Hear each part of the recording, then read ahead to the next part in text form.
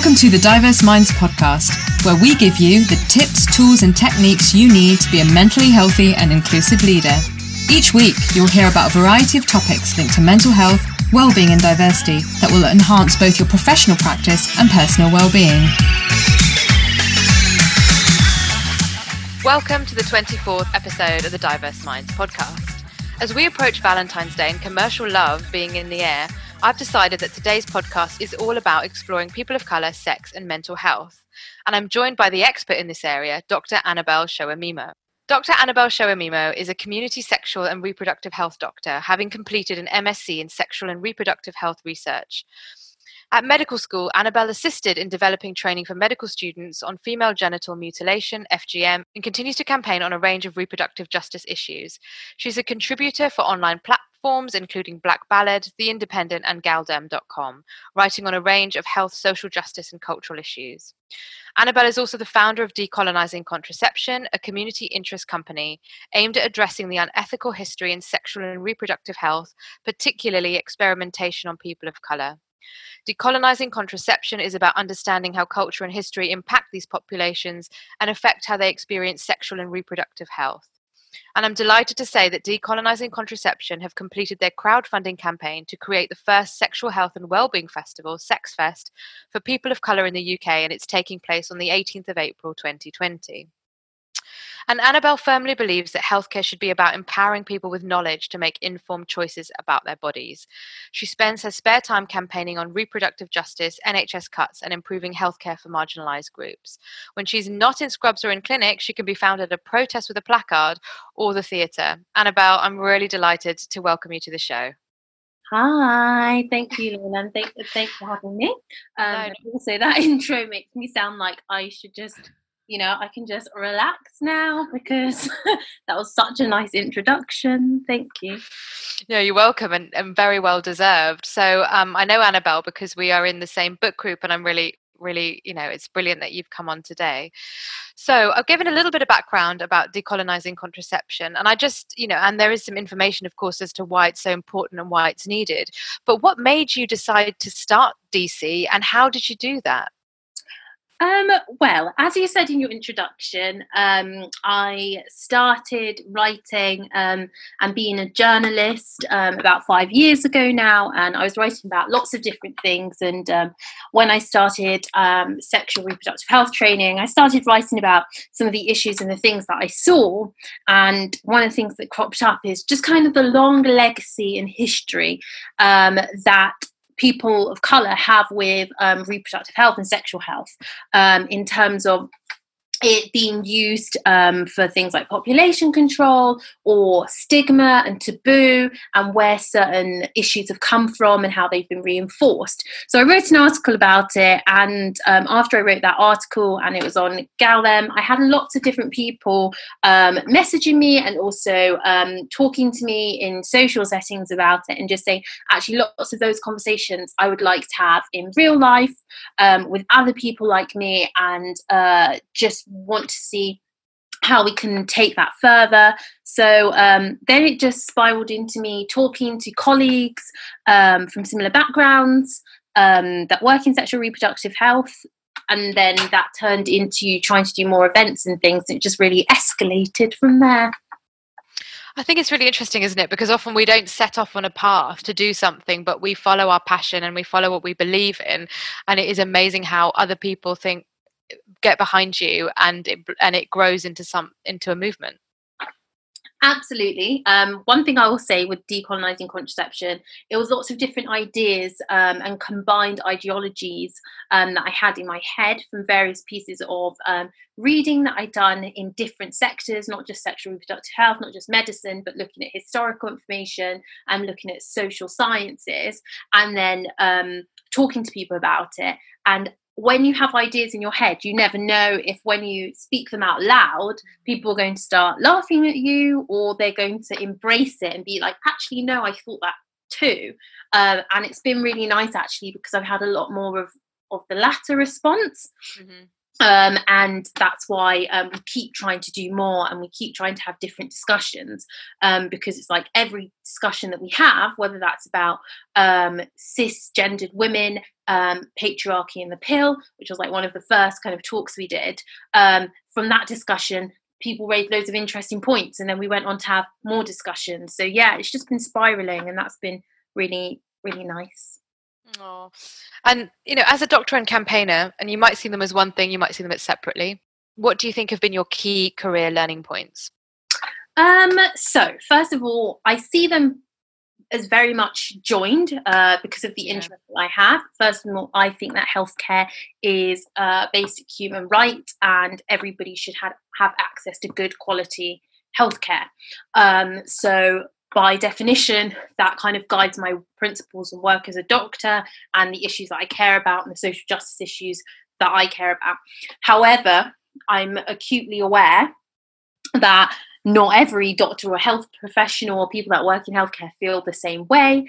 And then there's also this whole thought that actually, as a doctor or somebody providing healthcare, that you're supposed to be really objective and not have any kind of political views, which I find quite ridiculous, because I just don't think that's true. That can be true of anybody. Yeah, absolutely. So yeah, I find them deeply intertwined. They influence each other. And the issues and the steps that I take in terms of career-wise, definitely. And I found that being in the medical profession, especially in the UK, it's really interesting, because actually a lot of doctors try to take a step back politically, or tell themselves that they're apolitical because they think they're not supposed to be. So that's been quite an interesting barrier to being an advocate, activist, campaigner. So I guess your key learning points are that actually you have to do what you believe in. You have to step forward and use your kind of political stance, and medicine go very much hand in hand for you, and doing what's right and doing things outside the boundary of your role. So yeah, I think essentially one of the key learning points that very much come from decolonizing contraception is that you ultimately, everybody has biases, prejudice, and political stances, and it's how far we choose to acknowledge those as a reality, and how they manifest in our work. And that's a lot of what I try to discuss with people, that you may think you don't have these things, but you do, and we have to challenge and discuss them if we're going to kind of progress and change the area of practice, not that I just work in, but anybody works in. I think a lot of the things that we discuss around decolonizing contraception and sex and reproductive health are just applicable to a lot of different areas and a lot of different fields. And yeah, definitely, just if you have an idea, definitely always speak it out loud, and then you never know, you might not just be the lone person having those thoughts. Loads of people may agree and join you. You never know where it might go. Yeah, I think that's very powerful and very true, and how you can get genuine allies from doing that.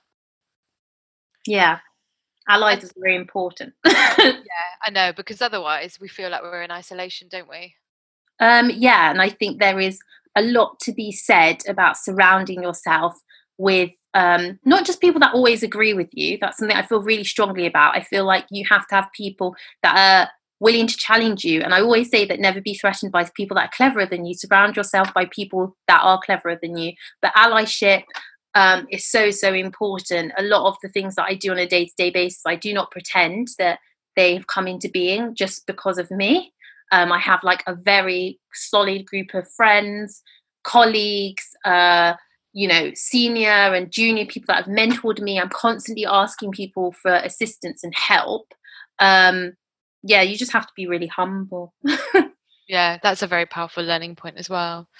So I mentioned the Sex Fest on April the 18th, 2020. So can you tell us more about that, how it's shaping up, and really what you would see as the aims of the day, and actually the outcomes and what you want people to go away with? And, this is obviously very exciting because you crowdfunded for it. It was a big project. Yeah.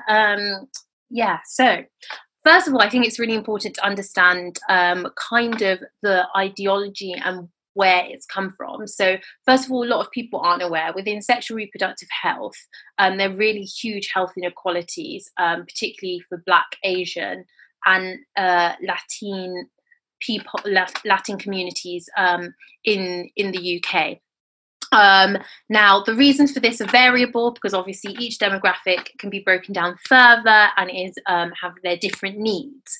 But some of the problems are similar or the same, around not being able to access services, not getting the education they need, services not being tailored in the right way. So we have really huge gaps, whether that's uptake of cervical screening, vaccination programs, sexually transmitted infections, poor access for particularly queer communities. So there's a lot of issues around sexual reproductive health issues in the UK, and the gaps are really, really massive. So some of these health inequalities have actually not improved at all for over a decade, and some of them are actually getting worse. Yeah. So I just looked at the scene around me, and I know the discussions that I'm having within certain communities and my own community that don't seem to be reaching the people that, design services or really have the power.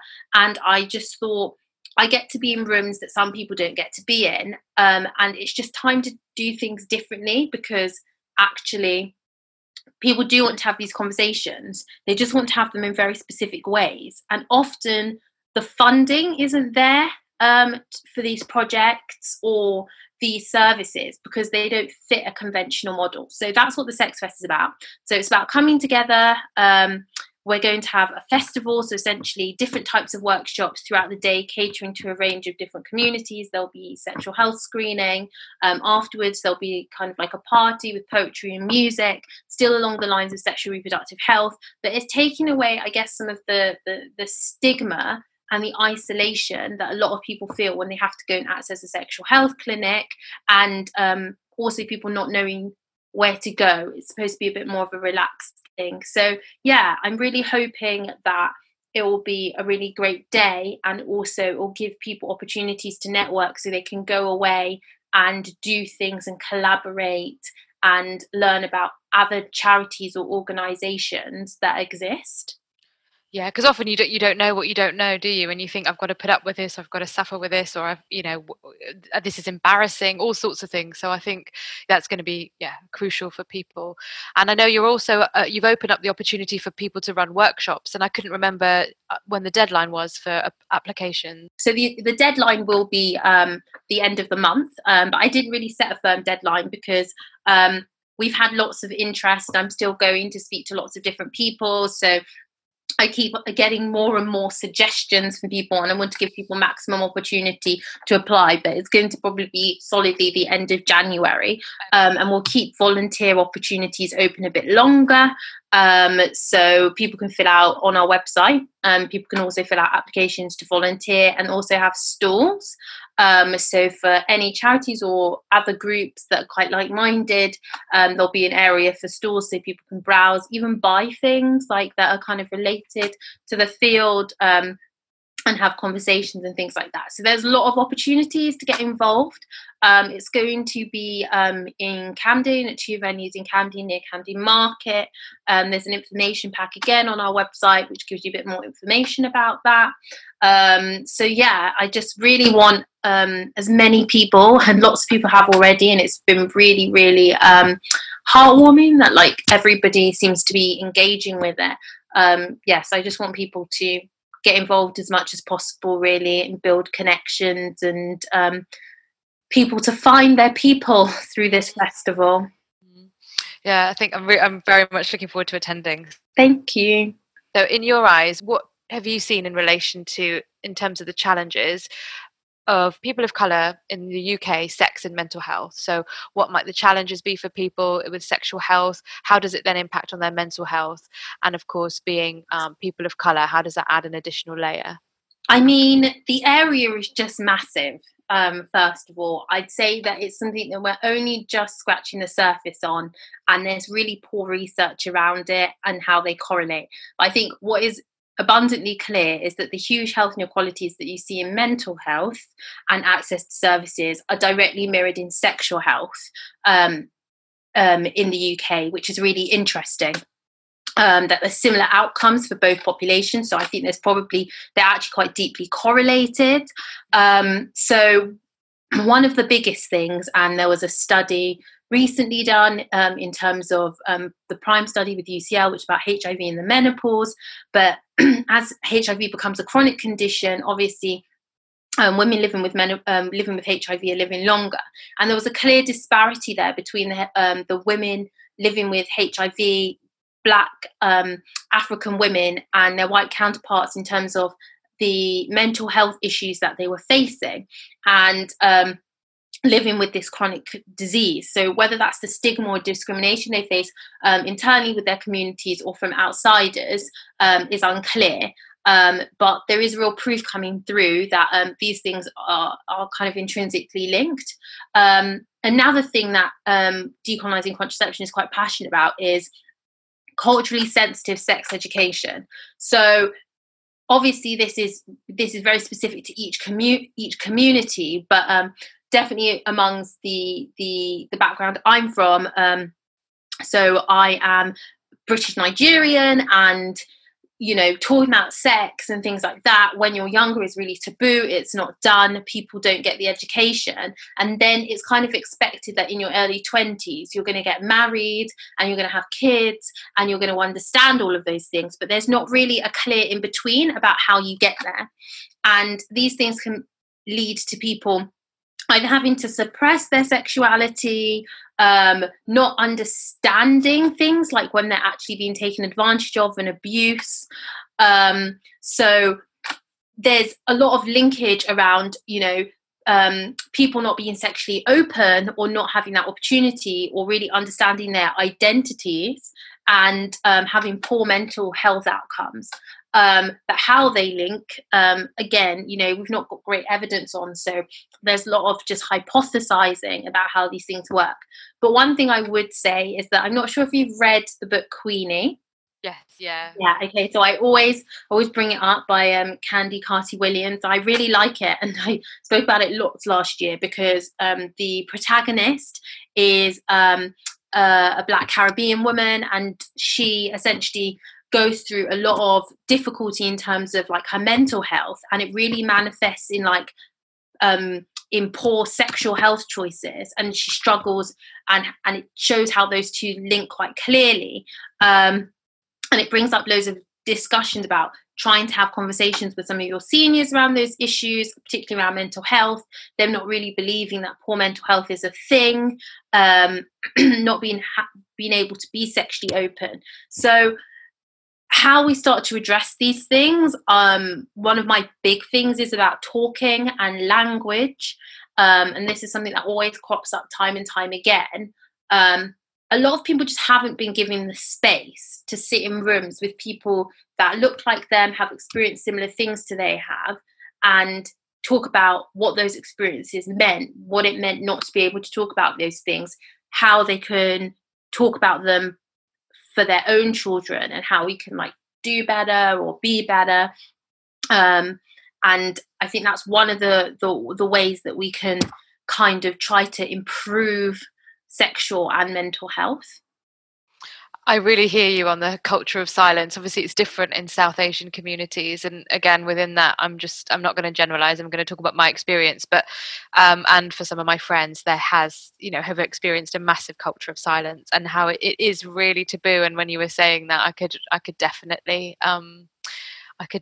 relate to that, because that's very much, or if anything came on TV, kissing or anything, the channel was changed. So you're left with this sense of shame as well, I think, around the subject. And I'm not criticizing, it is what it is. And I think there's a lot of cultural decorum around it. But yeah, until we break that culture of silence, we're not going to be able to move forward. And I think the really important thing is that around that, people always kind of ask or question why, we organize as like people of color, and they're like, why are you kind of like lumping all people of color together when they have different cultural experiences? And what I say is that really people of color organizing has kind of been forced on a lot of people, because the status quo and what is considered normal is usually whiteness and white supremacy as an ideology. So in terms of diaspora communities, people often, having to fit around that ideal or try to understand that own identity in comparison to that. And that's not just on, a national level. That is really kind of become, because of colonialism and things like that, that's become the international status quo, that people measure themselves against. Educational systems kind of use often, even, when you go to the global south, very westernized systems. So it's really about trying to talk about otherness, and how when we do things like sexual health and reproductive health, how for some other people there are so many other facets of their identity that feed into how they experience health, and not just sexual health, which are often very much overlooked. People just say, oh, that person is, I don't know, Black British, so, that service, or the way that they're going to experience that system is going to be exactly the same as their white counterpart. And actually, it's just so much more complicated than that for a lot of us. Yeah, I was talking about this as well on the body positive episode with Sarah Daisy Bernard, and we were talking about how the body positive movement, it's great, but it does need to be more inclusive. So similarly, obviously with health services, and there's not one type of Black British either. So again, how different Black British communities are going to experience those services differently as well. Yeah, no, absolutely. And this is something that, I talk about and I've been advocating for so much more, is that, although we organise as this collective to discuss about similar issues that affect us and loads of overarching problems, we have people from all different demographics under that, POC umbrella.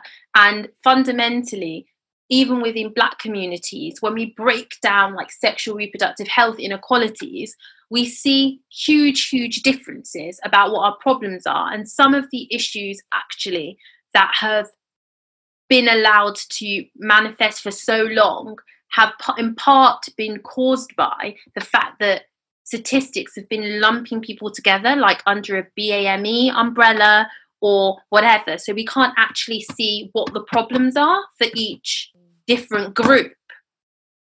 So these are some of the discussions that we're having, and we're trying to, knuckle down and say, actually, we really need better, robust research that looks at individual communities and barriers that are shared and how they can be tackled in a more comprehensive way. Yeah, I know. And there was a recent thing actually about the University of Oxford. I don't know if you saw it. I think you did see it. It was on Twitter, wasn't it? About saying BME does not mean that you've got more Black students. So yes, classic example. And again, how that's peddled. And if you don't dig deeper into what that actually means, it's very easy to miss that there are big gaps. Yeah, absolutely. And it's something like I'm really passionate about talking about, that I actually really don't like the term BAME, but it's like a well understood research policy term. So sometimes, I have to use it because there's not enough space in certain papers or whatever to unpack different terminology, and it's the term that is status quo. But within that, I have to keep challenging and speaking about using it, because it masks a lot of health inequalities and gaps. People say they appointed a BAME candidate, or that, X amount of people from BME jobs are in, senior positions. But then when you break that down to what that actually means, often there is disproportionate number of groups represented, and then there's like none of anybody else. So actually no headway has been made for some demographics, within that system. And I think sometimes it's actually deliberate, because then people don't need to account for the fact that progress has not been made. So I do think there's a lot to be said about terminology, using the right terminology at the right time in relation to the issue that you're trying to address. A lot of the time people want to just use one term or use an individual term. And I often have to say, actually, some days it's people of color, but sometimes you're actually talking about Black Caribbean, Black people, South Asian people, or Indian people. You have to call it what it is and address the problem with the right language at the right time. Yeah, I absolutely hear that.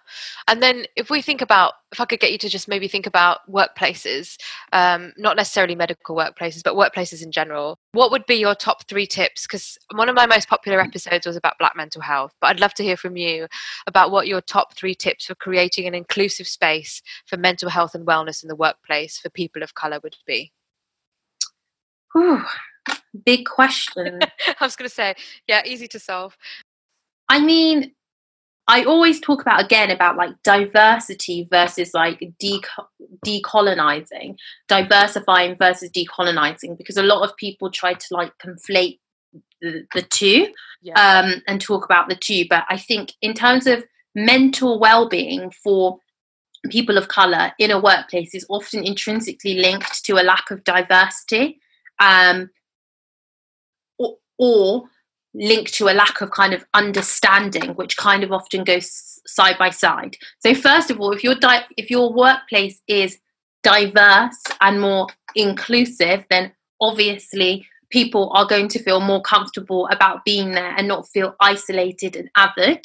However, that doesn't go necessarily without saying, because it can also have other toxic atmospheres. But I do think that definitely helps. I think definitely talking is key. Depending on what jobs people are in, people can be at a desk or people can live very isolating lives now, and we know that loneliness is like an epidemic.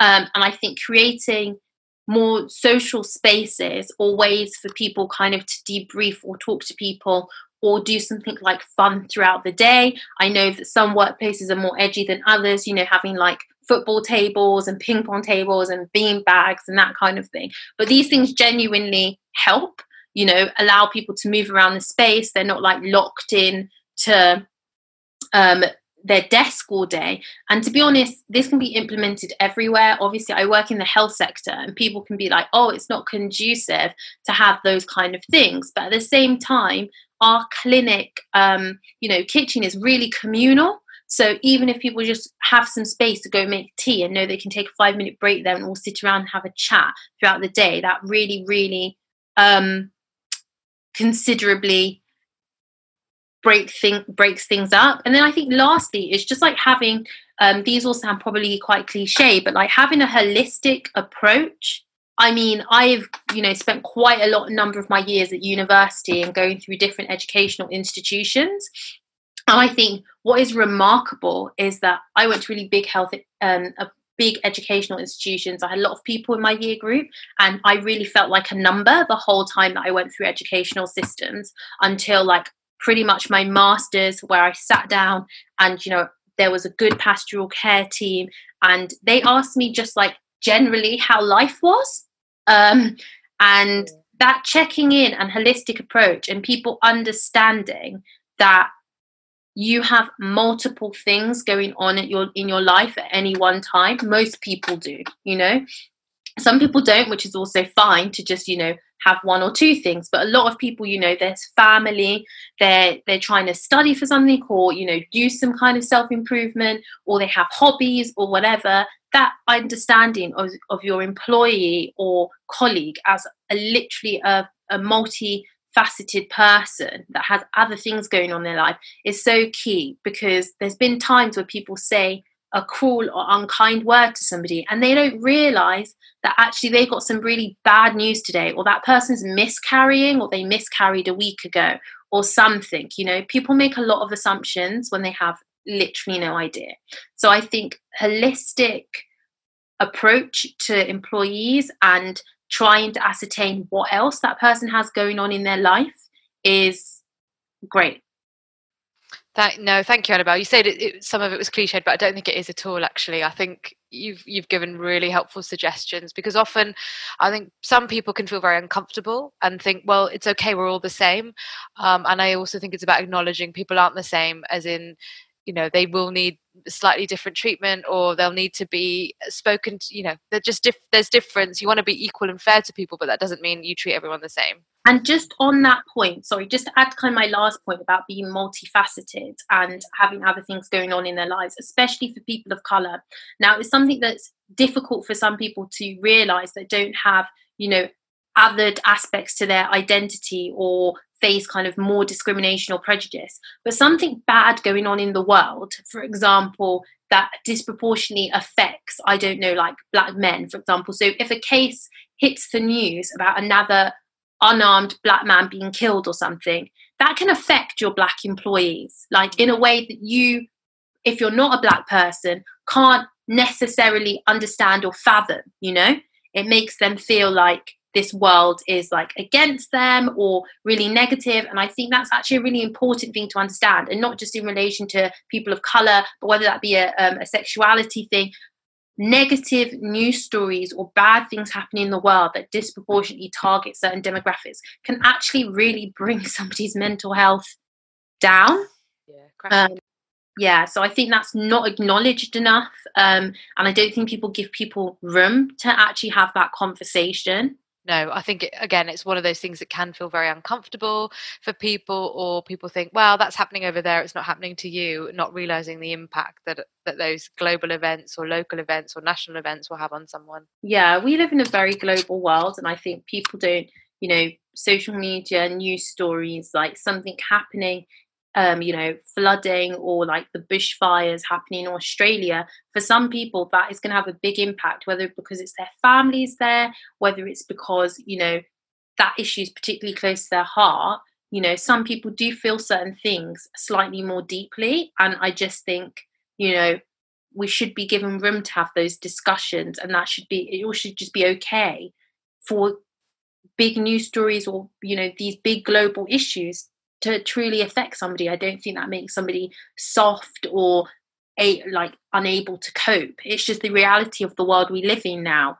We can't ignore certain things because of the way media and news breaks. Yeah, I know, it's so true. And we don't live in silos in a way, do we, because of this exposure to all this information and news. Yeah, we're constantly plugged in. It's a really difficult thing to to kind of deprogram yourself, but it's a reality. And so, as well as the Sex Fest for 2020, what are your hopes, aims, ambitions as a doctor, and also for decolonising contraception for 2020? I think, firstly, I'd just say I'm really just enjoying being given multiple platforms and space to talk about these really vital issues that, as I say, transcend not just sexual health, but into all across the healthcare sector. So wherever the decolonising contraceptive wave takes me, I'm happy. But in terms of planning, I really, increasingly, I'm going into universities to have these conversations with students and see how they relate some of the issues that we discuss to their own areas of practice. These are conversations that were very much missing for me at university, and I had to kind of self-educate and read around on my own and see how they impacted on my own clinical practice. So it's really nice to start building some of these ideas into curriculums now, and seeing that change and how that transpires. So that's something that I really hope could go further. I think that we're linking up with more researchers and trying to explain to them how they can be more innovative and build trust in communities that have typically not engaged with health research, and how we can do that in a better way. So I really hope that over the next few years, people are going to actually start generating research for certain demographics that's much needed, because they can get that data because people want to take part in trials. They're not scared of healthcare professionals taking advantage of them or using that information and breaking down some of those barriers. So that's something I'm really excited about. In terms of Sex Fest, I think that I'm really excited for that to be like a fun way for people to discuss their sexual reproductive health. Often it's so weighty within our communities, and it's, there's so much stuff there to unpack, whether it's sexual health stuff, whether it's physical well-being, or whether it's just knowing where that information is. So I'm super excited just for that to be a fun day and to give lots of different people space to run workshops and talk about the stuff that they want to talk about. And I hope that if it's successful, then it is something that can continue, and we can keep doing like other workshops, whether that be on like pleasure and well-being, whether that be on smears, like just, and finally, my hope is, and I always say this, we call it decolonizing contraception, but we talk about all of sexual reproductive health. And one of the reasons I did that is because I was really keen to emphasize about contraception discussions and sexual health discussions also being relating to cisgendered men, so, you know, and heterosexual men who often don't engage with these discussions at all. So I'm so excited to get more heterosexual men of colour on board to have these conversations and taking part in sex fests and things like that, because some of their health outcomes are just really bad, and just because of stigma and masculinity, people don't want to talk about the problems that they face in this area. Yeah, and that's really helpful. I think it's interesting the point you made about cisgendered heterosexual men as well. So yeah, trying to get people to, as many people as possible, to different types of people to engage with the agenda. Yeah, just taking the message as wide and as far as possible from the public to academic institutions, and breaking down some of those barriers between those groups. So if people want to know more about your work, and I've included some of the links in the show notes, so the website, the Twitter, your Twitter and Instagram, but is there anything specific you want to tell people about if they want to know more about your work or get involved in decolonizing contraception and, of course, the Sex Fest? Yeah, so I think I've kind of mentioned a few things as I've gone along, but if you go to www.decolonizingcontraception.com, then you can find more information about the Sex Fest, taking part, volunteering, sponsors, stalls, all of that kind of stuff. If you have any other questions, then you can email us, and there's a contact form on the website. In terms of myself, you can follow me on Twitter at Sowemimo, and you can also follow Decolonizing Contraception on Twitter and Instagram. And again, you can find the links to those on our website. But with Decolonizing Contraception, we're kind of constantly developing new events or ideas based on conversations we've had at other events and in other spaces as a collective of individuals. We're not funded. As I said, Sex Fest was a crowdfunder campaign. We are literally funded by different collaborations and consultancy we do with like different organizations at the moment. So everything is really quite organic in terms of what happens next. We're just really committed to making sure that we're bettering health, sexual health, and improving health inequalities for people of colour, and responding to the conversations that people are having, even if that's just creating space and destigmatizing the issue. So yeah, that's us. Oh, thank you so much, Annabel. It's been a joy to have you on the show, and I hope people, if you're listening, don't forget the show notes. We've got all the links. Please do get involved, and we hope to see you at the Sex Fest in April. And thank you so much, and we will check in with you in the next episode. Thanks for listening to the Diverse Minds podcast. Don't forget to subscribe on Apple Podcasts, Spotify, or wherever you access your podcasts from. You can also connect with me on Facebook, Twitter, and LinkedIn. Tune into next week's episode of the podcast, where I'll bring you more insights on mental health and inclusion. Bye for now.